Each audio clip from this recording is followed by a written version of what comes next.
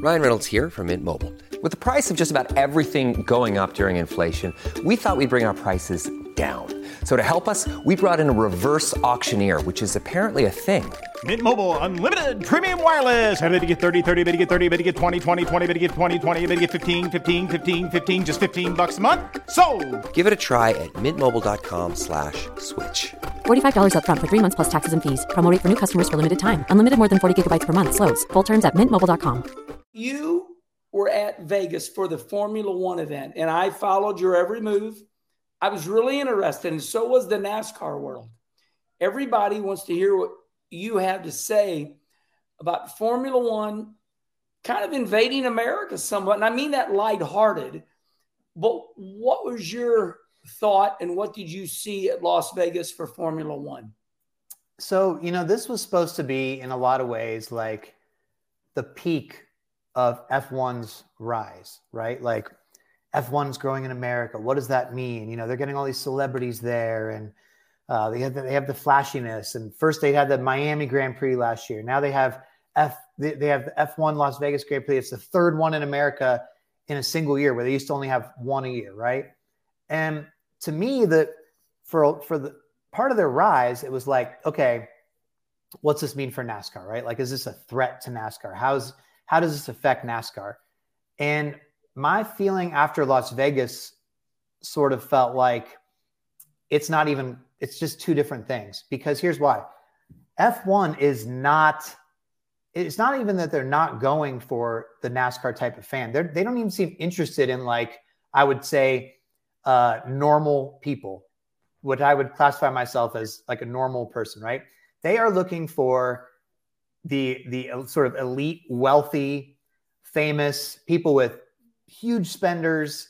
And their attitude to me sort of comes off as like, we've got this cool thing. It's for like the celebrities and the A-listers and, people that can just throw around $10,000 and not even think about it. And if you want to try to come, we'll make some, $1,500 per ticket seats available for you if you can afford it. If not, you know what? Screw you. We don't really actually care about you. And by the way, like they had their cheapest practice of the weekend was this Thursday night thing, right? The track comes apart. It happens, it's street courses or whatever. So they say, we got to cancel the first practice. So then we'll have the second practice sometime.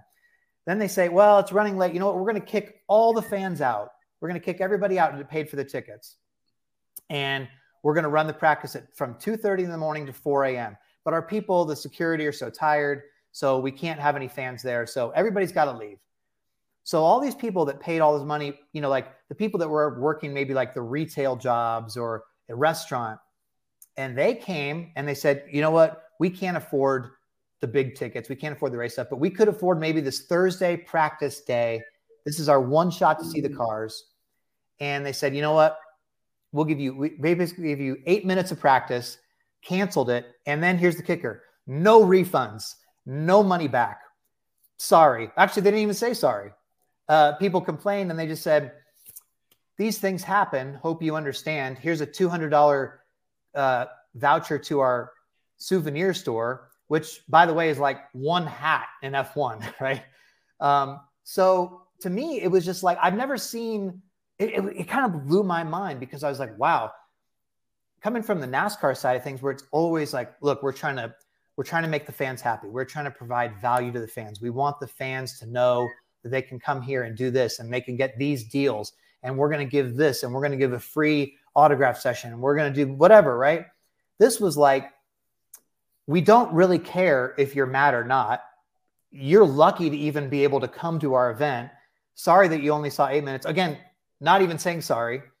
And we're just going to move on. And everybody else, the rich people, they'll have a great weekend, and that's it. So it just dawned on me, like, yeah, this is not even the same type of crowd that NASCAR is going for. NASCAR is going for like sort of the working class type people, the people that, want to see the gritty type of racing, that feel like they want to get close to their favorite drivers and know them and go all around America and all this stuff. This is just to me, it's like, it's just, yes, it's racing. It's two forms of racing, but you can't even, I felt like you can't even compare them at this point, you know? Yeah, that's a good take. And I've always thought, I'm 60 years old, so I always think about the Titanic, right? If you want the cheap rooms, you go into the bottom of the ship. If you want the expensive rooms, you go to the top. But you're right. Formula One doesn't even offer anything for the working class thing. And I agree with that. So another thing that I noticed was I saw Don Hawk was out there. I saw Denny Hamlin was out there. What was your take on NASCAR's interest? Did you see any NASCAR executives out there? Do you think NASCAR was watching and trying to see what was up? I mean, I certainly think that NASCAR would be wise to like look at some of the things they're doing, right? Like you can't just ignore what's happening where people are paying attention to F1 and, the show elements that they're doing and all the stuff they have surrounding it and the parties and just the over the top extravaganza and all that stuff. There's some things that NASCAR can take from it, but I honestly feel like also like there's so much that has to do with just the amount of money that is flowing through F1. There's so much money that they don't even know what to do with it. Yeah. I mean, when they can spend, we thought NASCAR spent a lot of money on the Chicago street race, right? They probably spent $100-something million on that, right? F1 spent over $500 million to put on this Las Vegas race. And then they have all these corporate sponsors and teams and all this stuff who are just pouring their own money into it because they all want to be part of it. And like, part of it is like, it's the big trendy, flashy thing right now.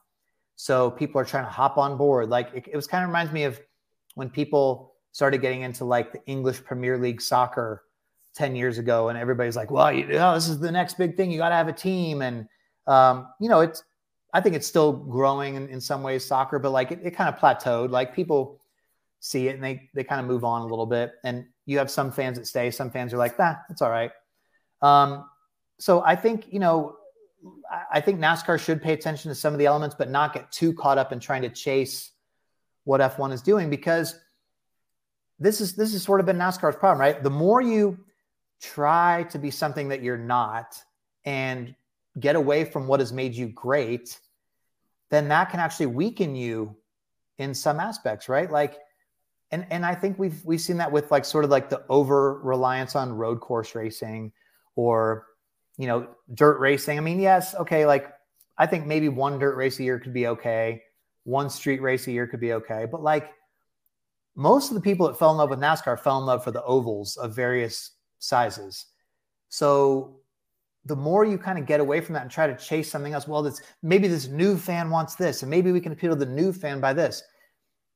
Sometimes I think it just comes down to like making your own product like the best it can be. And then people are so excited about that product that they tell their friends, hey, you got to check us out. And their friends like, why are they so passionate about this? Maybe I need to watch this.